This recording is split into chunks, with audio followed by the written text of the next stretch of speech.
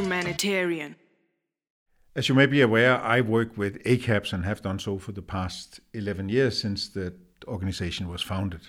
However, from 1st of February this year, I have put a second cap on my hat. I am now also the acting director of the H2H network, the Humanitarian to Humanitarian network, and that is what today's conversation on Trumanitarian is about. H2H was an idea that originated in 2015, just before the World Humanitarian Summit, and essentially it was an attempt to get together a broad and diverse range of organizations in a network, united by one thing, namely the position we hold vis-à-vis the mainstream humanitarian system.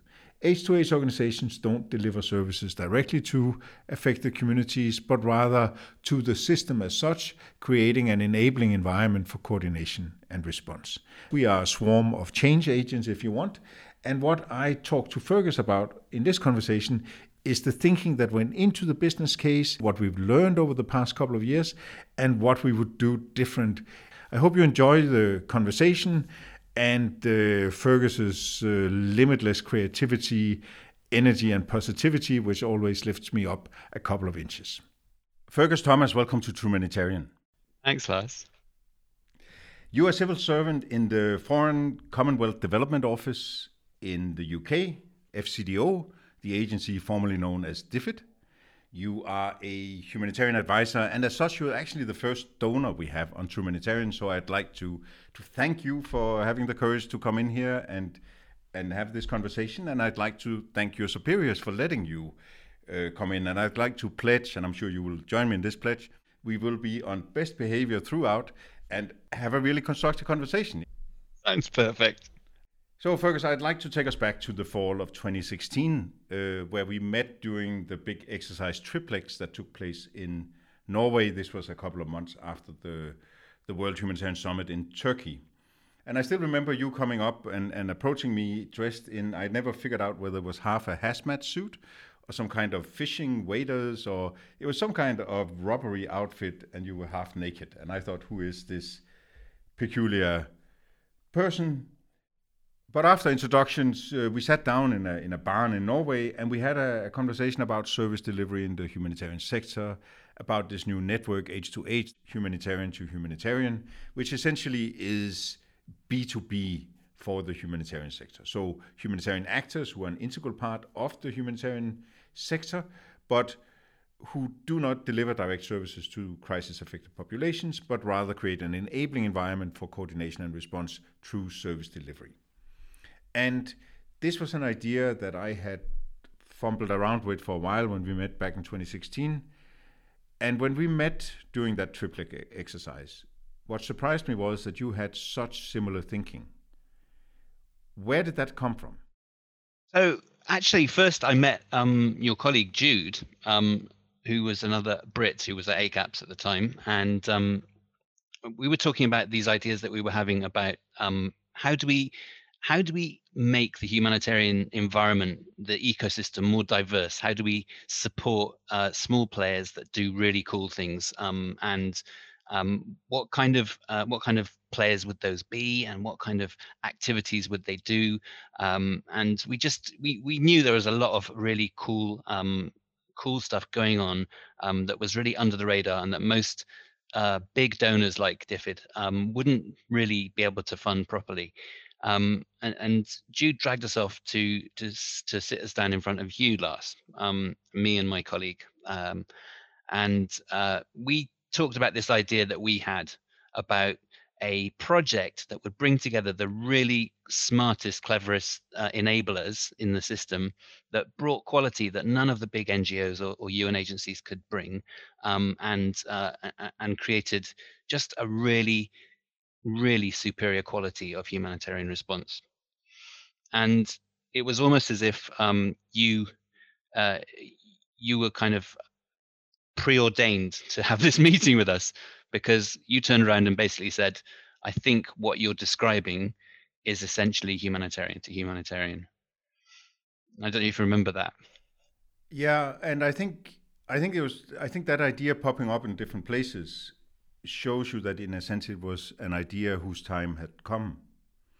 And I think the reason it had come was that the way I think of the improving the humanitarian system, we have these big reform attempts, right? And we had just come out of the World Humanitarian Summit. We had signed off on the Grand Bargain. There was a lot of excitement about the 10 commitments and hoping to make progress on that. But it's interesting when you look back throughout the past 20 years of or even further probably, humanitarian history, you've seen on one side these big attempts to reform the system, but you also see little patches, right? So sphere standards coming up after some really dysfunctional operations. You see that being followed up by the core humanitarian standard. You see mapping specialists popping up, Map Action, IMAP, REACH, ACAPS, obviously. There's a whole bunch of these small patches, and I think going into the third big reform, sort of serial reformism, also meant that there was a realization of the things you can't do through these big reforms, that it's good for some things and it's not so good for other things, and that there was a need for a counterpoint. And I think that's why you were looking for something, and I think that's why Jude and I came up with the whole H2H concept. And it was lucky that we met during that exercise and somehow exchanged ideas. Yeah, and I think we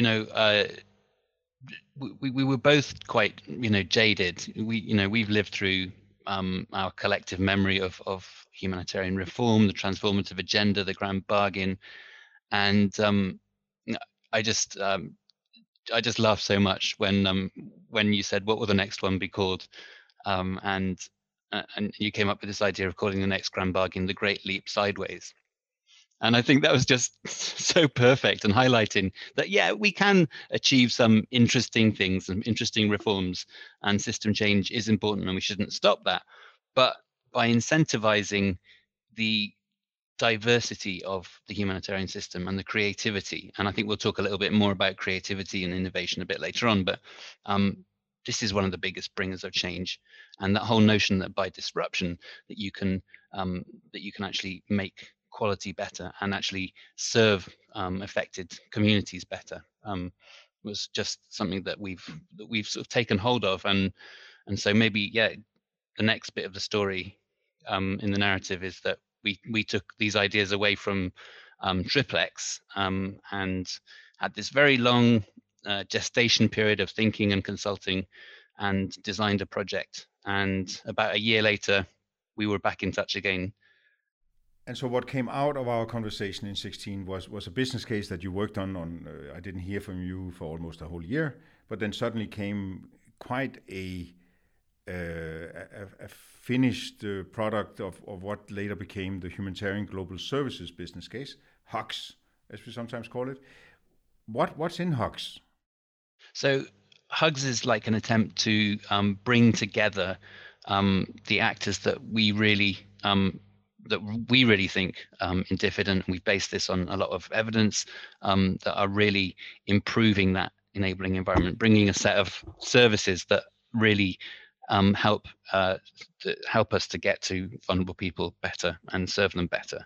So it's essentially funding for 4 very strong partners that we really respect, and then this pilot funding and quite a large amount, 3 million, to try and launch this H2H initiative as well, which in its turn then should enable up to 60 different small organizations to respond in a crisis. So maybe we should just name those 4 organizations. It's ACAPS, it's INSO, it's GISF, and it's the Inform Group. Yeah. And then you have H2H as the 5th partner in that business case. Right. So they're all working in quite separate areas, but all of them, I think, delivering an enormous amount of complementarity. And obviously, Inform community is, we are providing support to the development of the risk indices, but that project is about a community of people who get together and think about risk, and that community is one of, I think, the most powerful examples of a kind of a joint needs assessment initiative that we've got so far. If you think about the partners to your business case, those 5, what's the relationship to the Grand Bargain? How do you see that?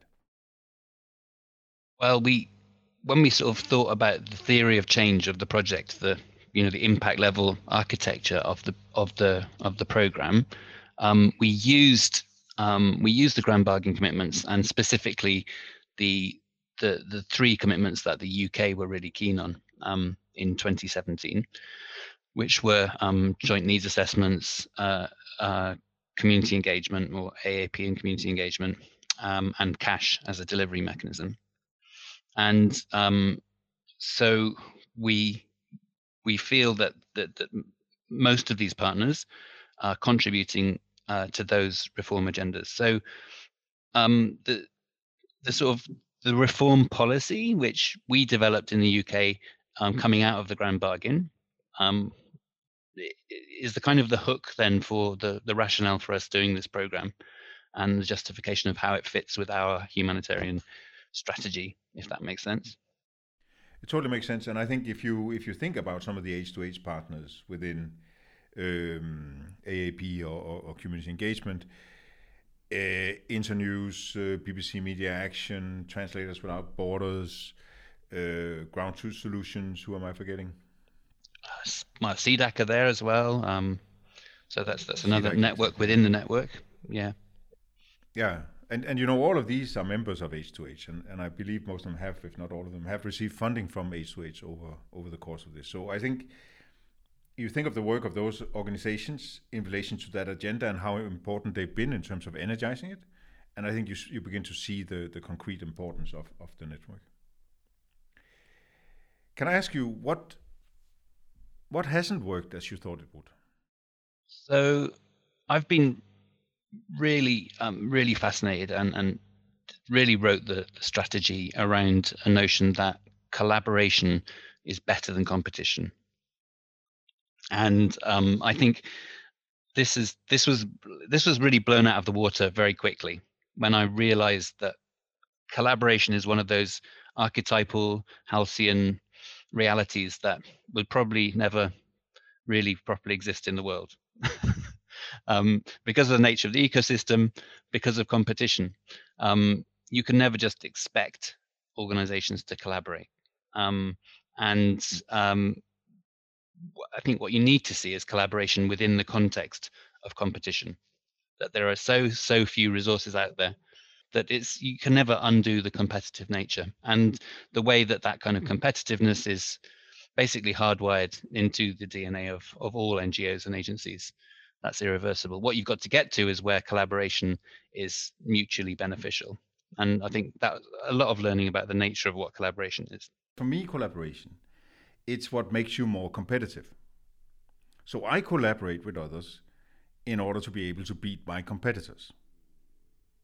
So I want to strike strategic collaborative partnerships with mapping agencies, with primary data collectors. That means that ACAPS becomes the best provider of analysis on humanitarian crisis, so that we beat our competitors.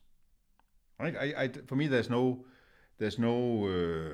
disconnect there, and I think one of the things that fascinates me about coordination and the way we think of coordination as a community is that it's like it's a good thing to do no matter what. Right? It's like we detach it from the value that is in coordination. But I think the way to look at it is that if it costs you $20 million to coordinate an operation, you can duplicate for $19 million and still be better off without coordination. So in a sense, what you're looking for is the optimal level of duplication, not coordination. And for me, that's where we get it wrong with coordination. That's why sometimes these meetings are there detached from the value they produce for an operation and become almost theater sometimes. For me, collaboration is not something we do because we are nice or play nice. For me, an ecosystem, it's not it's not a bambification of the world, right? An ecosystem is a brutal place. You have symbiotic relationship, obviously, but you also have parasitic relationships. Species are outcompeted and die. It's a brutal place in many ways. But I think it also helps it evolve. And so, for me, there's no collaboration is what makes us better competitors and ensures that the most effective agencies survive. Absolutely, absolutely, and I hope it's not. I hope it's not too Darwinian for you. absolutely, it's evolutionary. And what happens in evolution is that the dinosaurs get extinct, and it's often the mosquitoes and the cockroaches and the rats that survive. And I think that was maybe my mistake at the beginning of this project when we all first met as partners, was that I called you guys a bunch of cockroaches and mosquitoes, and there was this silence for 5 minutes when these very polite people were basically looking at me saying, "You're the donor. You just called us vectors. How should we react?"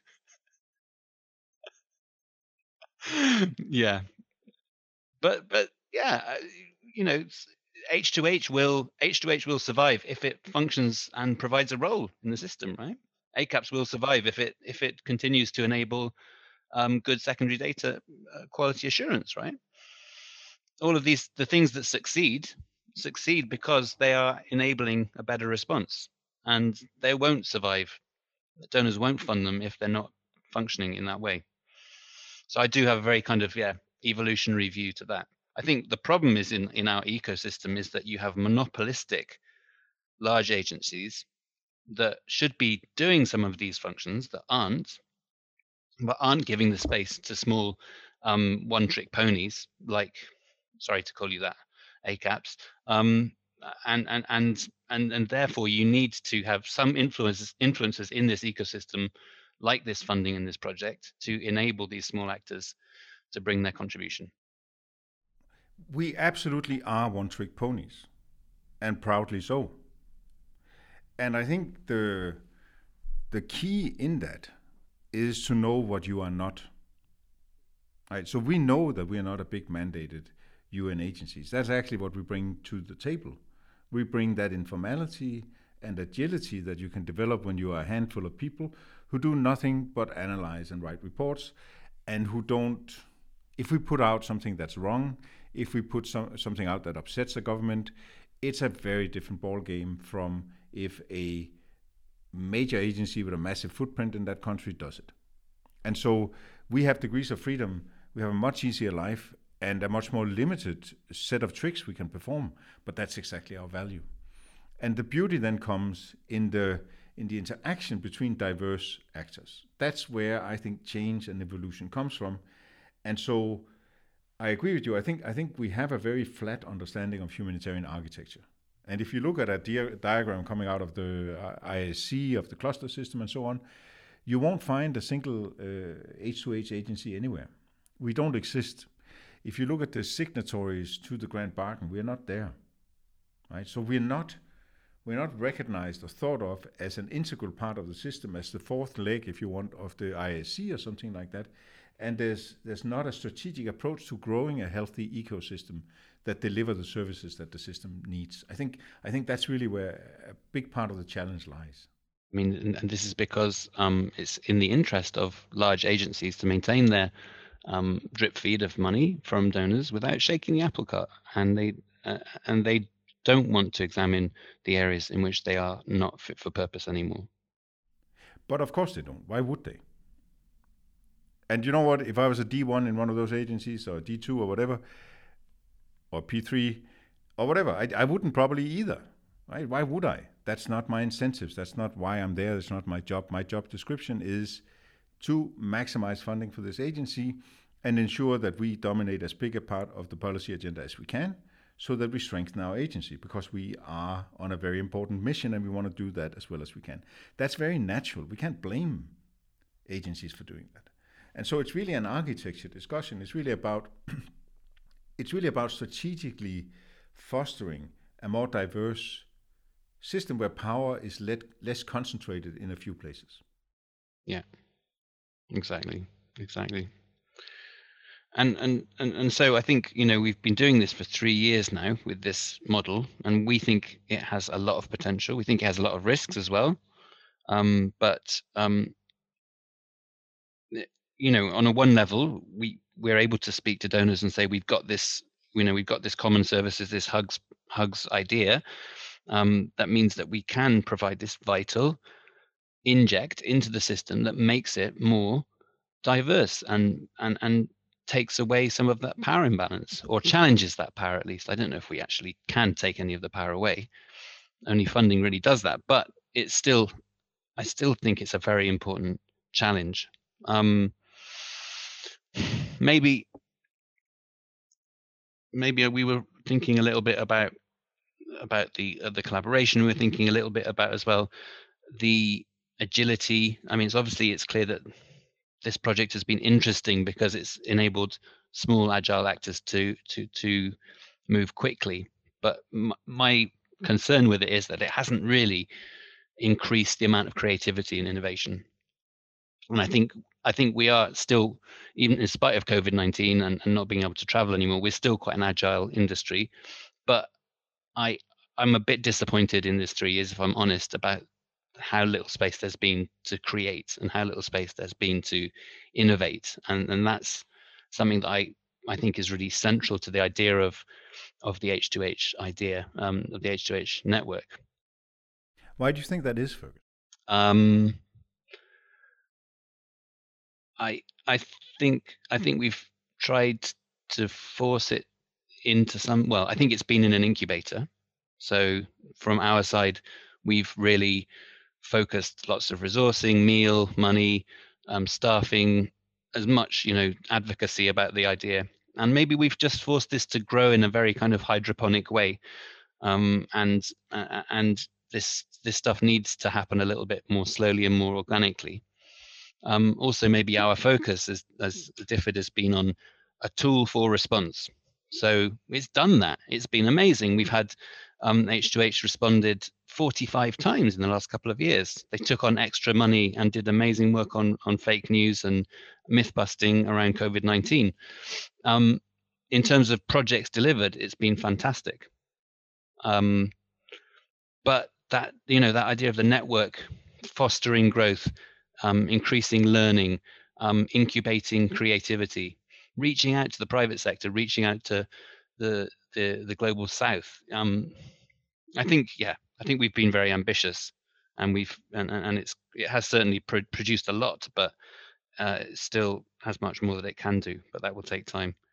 Yeah, I think time is the essence, right? I think listening to you, I think it's unrealistic to expect a network to be fully formed after a couple of years, right? I mean, you have 60 members of the network now. That's in itself is fantastic. It's still here. That's fantastic. You got money out to a wider range of agencies than you would normally have supported. That's fantastic. Now, did you get everything you wanted? No. Is it fully fledged? No. It takes a decade. It takes maybe 20 years to really grow something strong and healthy that can produce all of the things you talk about. I think that's, I've been at ACAPS for 11 years now, which still blows my mind. And I think one of the things I'm learning now in these last couple of years is just how long certain things take, and how the institutional bandwidth or the ability to absorb new things, there's just a limit to how much you can do that. Right? It does take time, and it's non-linear, and really non-linear. It's very hard to handle processes like that in a log frame and in a business case. And so I think the big success is that you did it. I think the big success is that it didn't just totally go sideways. It delivered, and it's still growing. And I don't think you can expect more. Yeah, I don't think I did it. I think we did it. And there's a huge number of people that have worked incredibly hard on it. I think it was an achievement of patience and tenacity, and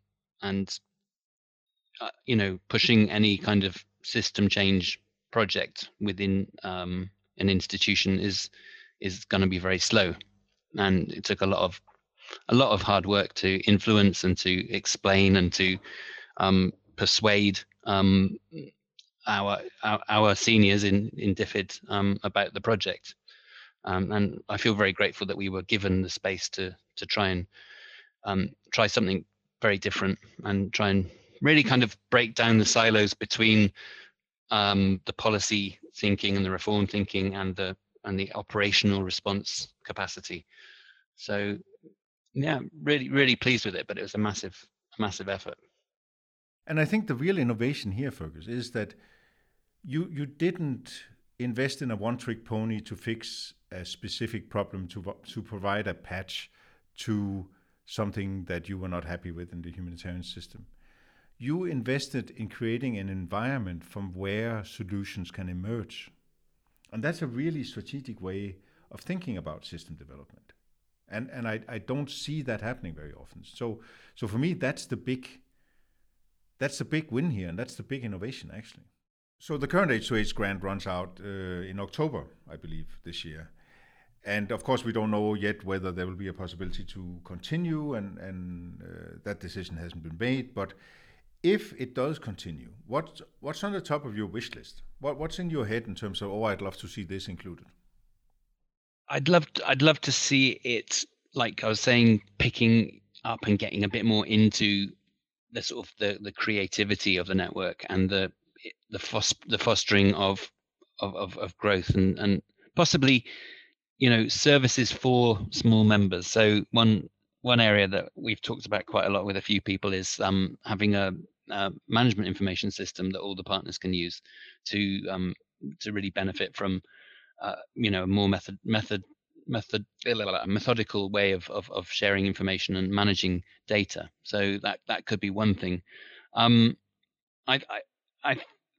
I think that probably the focus moving forward for us is very much about resilience. Is about the kind of seeing our humanitarian work in a continuum of development of localization. So in terms of those sort of themes, I think data is going to be really important, and attracting membership to the network of actors from the South is going to be really key, I think, for it to really grow and to remain a relevant organization. So yeah, loads of stuff. I think COVID's really taught us a lot about how much we need to rely more on digital and data now, and so I can see more and more actors in that area sort of coming up with skills and bridging out and making links.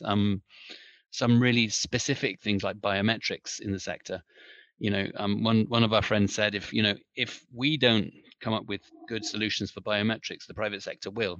And wouldn't it be better to have a humanitarian biometrics provider, for example?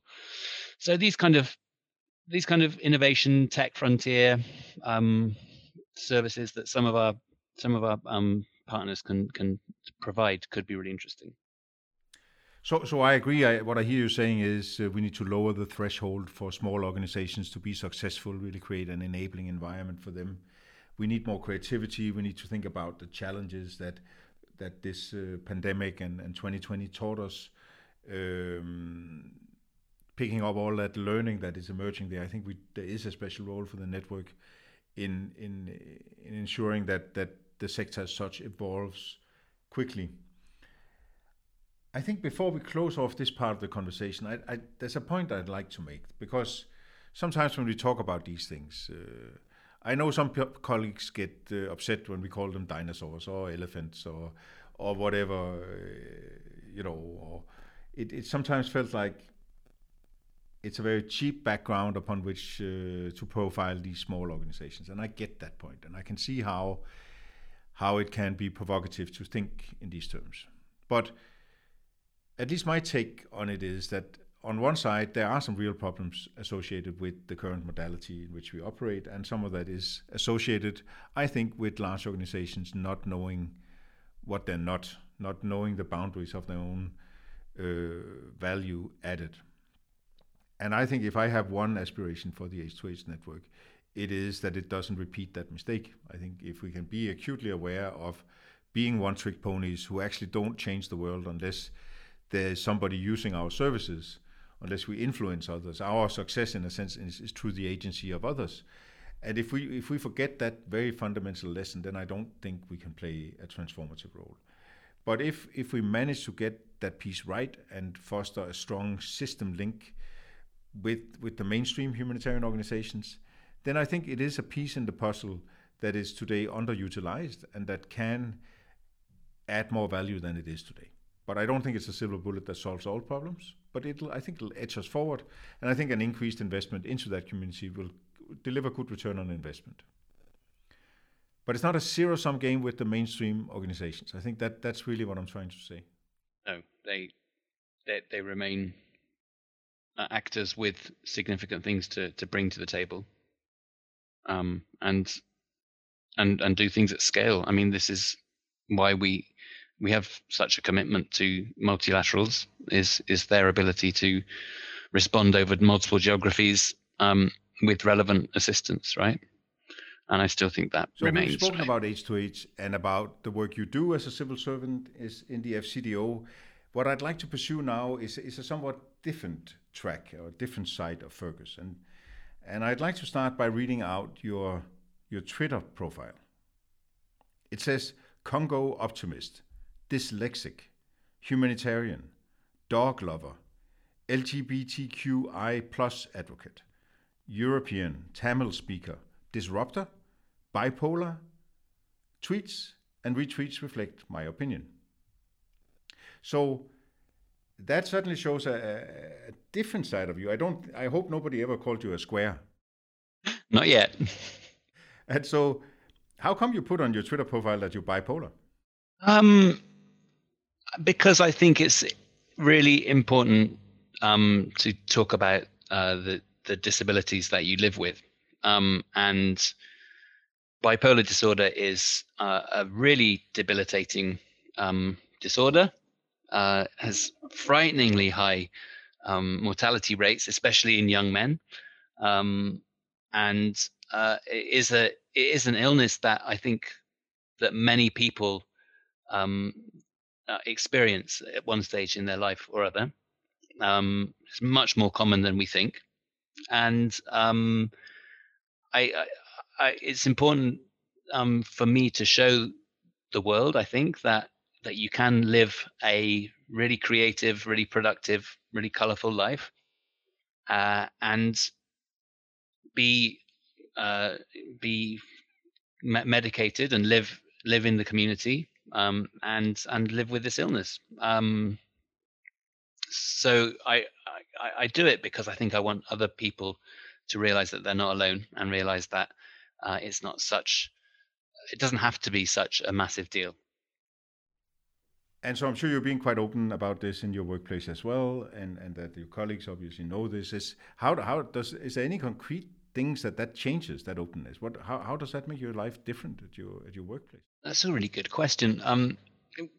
I think one of the great things of working in the British civil service is that there is a really big openness and willingness to talk about any kind of disability or inclusion, and a real attempt to make people know that they are supported and cared about.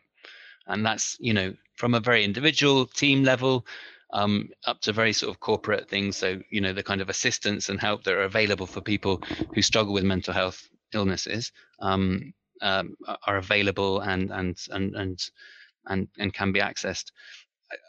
I still think there is huge stigma. So my family were very protective of me when I first had a diagnosis, and they encouraged me not to talk about having bipolar disorder.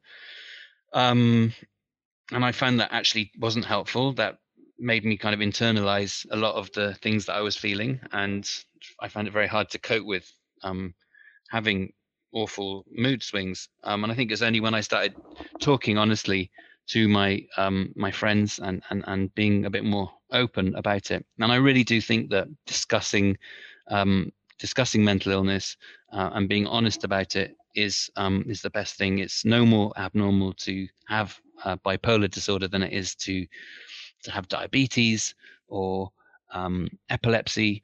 And the solutions for diabetes and epilepsy is that there's a therapeutic medical treatment that manages that illness. And just for me as well, I've been so fortunate. I've lived since I was 18 on lithium, and that has enabled me to have a relatively straightforward life, I think, and to achieve a lot of stuff. So yeah, I mean, a lot of people are very critical about lithium therapy. They say it really diminishes the amount you can be creative, and it kind of dulls your senses and things. I would rather take having those dulled senses than be dead, honestly, because the risks of suicide are incredibly high. First, I want to say I just deeply admire your courage and your ability to take this out into the open. It can't be easy. It must be a very intimidating thing to bring into the public space, and I really admire your courage for doing it. Thank you for doing that. And secondly, I would say that if this is the dull you and this is the less creative you, you're not too bad off. I mean, I think you do manage to bring a tremendous amount of creativity to the table, and an energy that's just amazing. So I find that a very admirable and courageous thing to do. You also write that you're dyslexic. Yeah. Yeah, dyslexia is in my family too. Both of my brothers were dyslexics. I kind of got assessed when I was about 8 or 9, I think, and I think really in the 80s, when I was that age, the system wasn't really set up. Nowadays in the UK, there's a lot more support for people with dyslexia, and you can access a lot more assistive technologies. Well, those didn't exist in the 80s. But it was I mean, I was 10, 11-year old, and I couldn't read or write, and I definitely couldn't do maths. So But here you are, Fergus. You have a job where you basically write concept notes and approve budgets. yeah, something worked out okay, right? Yeah, and how? But how do you have tools? How do you actually manage that? Yeah, so the assistive technologies are getting there. They're not perfect yet, but there are things like a voice to text. So the computer will enable me to dictate. So I don't write when I'm tired reading. I read quite slowly. The computer reads texts for me.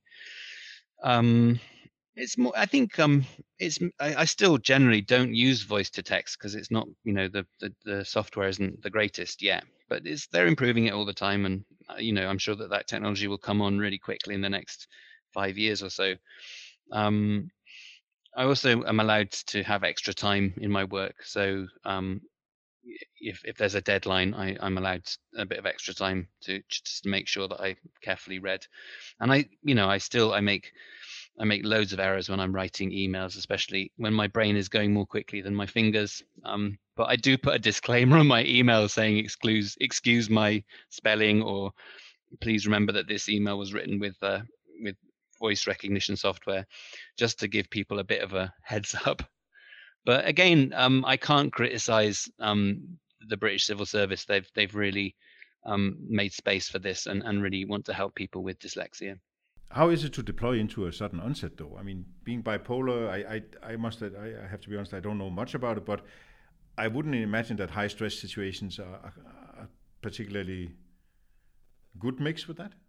Yeah, I mean, the thing is, I think that I've lived on a diet of high stress for the last 20 years, doing responses and living in conflict zones. So I think I've as long as I'm on my meds, I'm fine. I'm fine. My thresholds for stress and stimulus are really, really high. I think actually last February when we were in Geneva, and I think I had COVID-19 already, and the sort of, I don't know, there was the stimulation levels of being at the HMPW and meeting so many friends and colleagues. It was a very, very intense time, and that was beginning to push me towards having quite a big up mood swing. So I think the older you get, the more insight you have. and the more you realize that there are times when you need to step back. I'm usually, I've been fine doing rapid onsets, and I think rapid onset is much, my present job in the Foreign Office, in Foreign Development Commonwealth Office, rather than most of my work experience has been in conflict affected and protracted countries. So, Fergus, thank you for coming on True Humanitarian. Thank you for all of the work you do behind the scenes inside FCDO, and for your creativity, the new ideas you manage to bring to the table and make grow and thrive. It's just, it's a working relationship I deeply treasure. And also thank you for sharing your personal story and having the courage to come out and be open and fighting the stigma around mental illness, and thank you for trying to create a more inclusive humanitarian sector. It's my pleasure. Ask better questions, pick apart, educate, and no one is safe. We're here to build and debate. We are searching for more.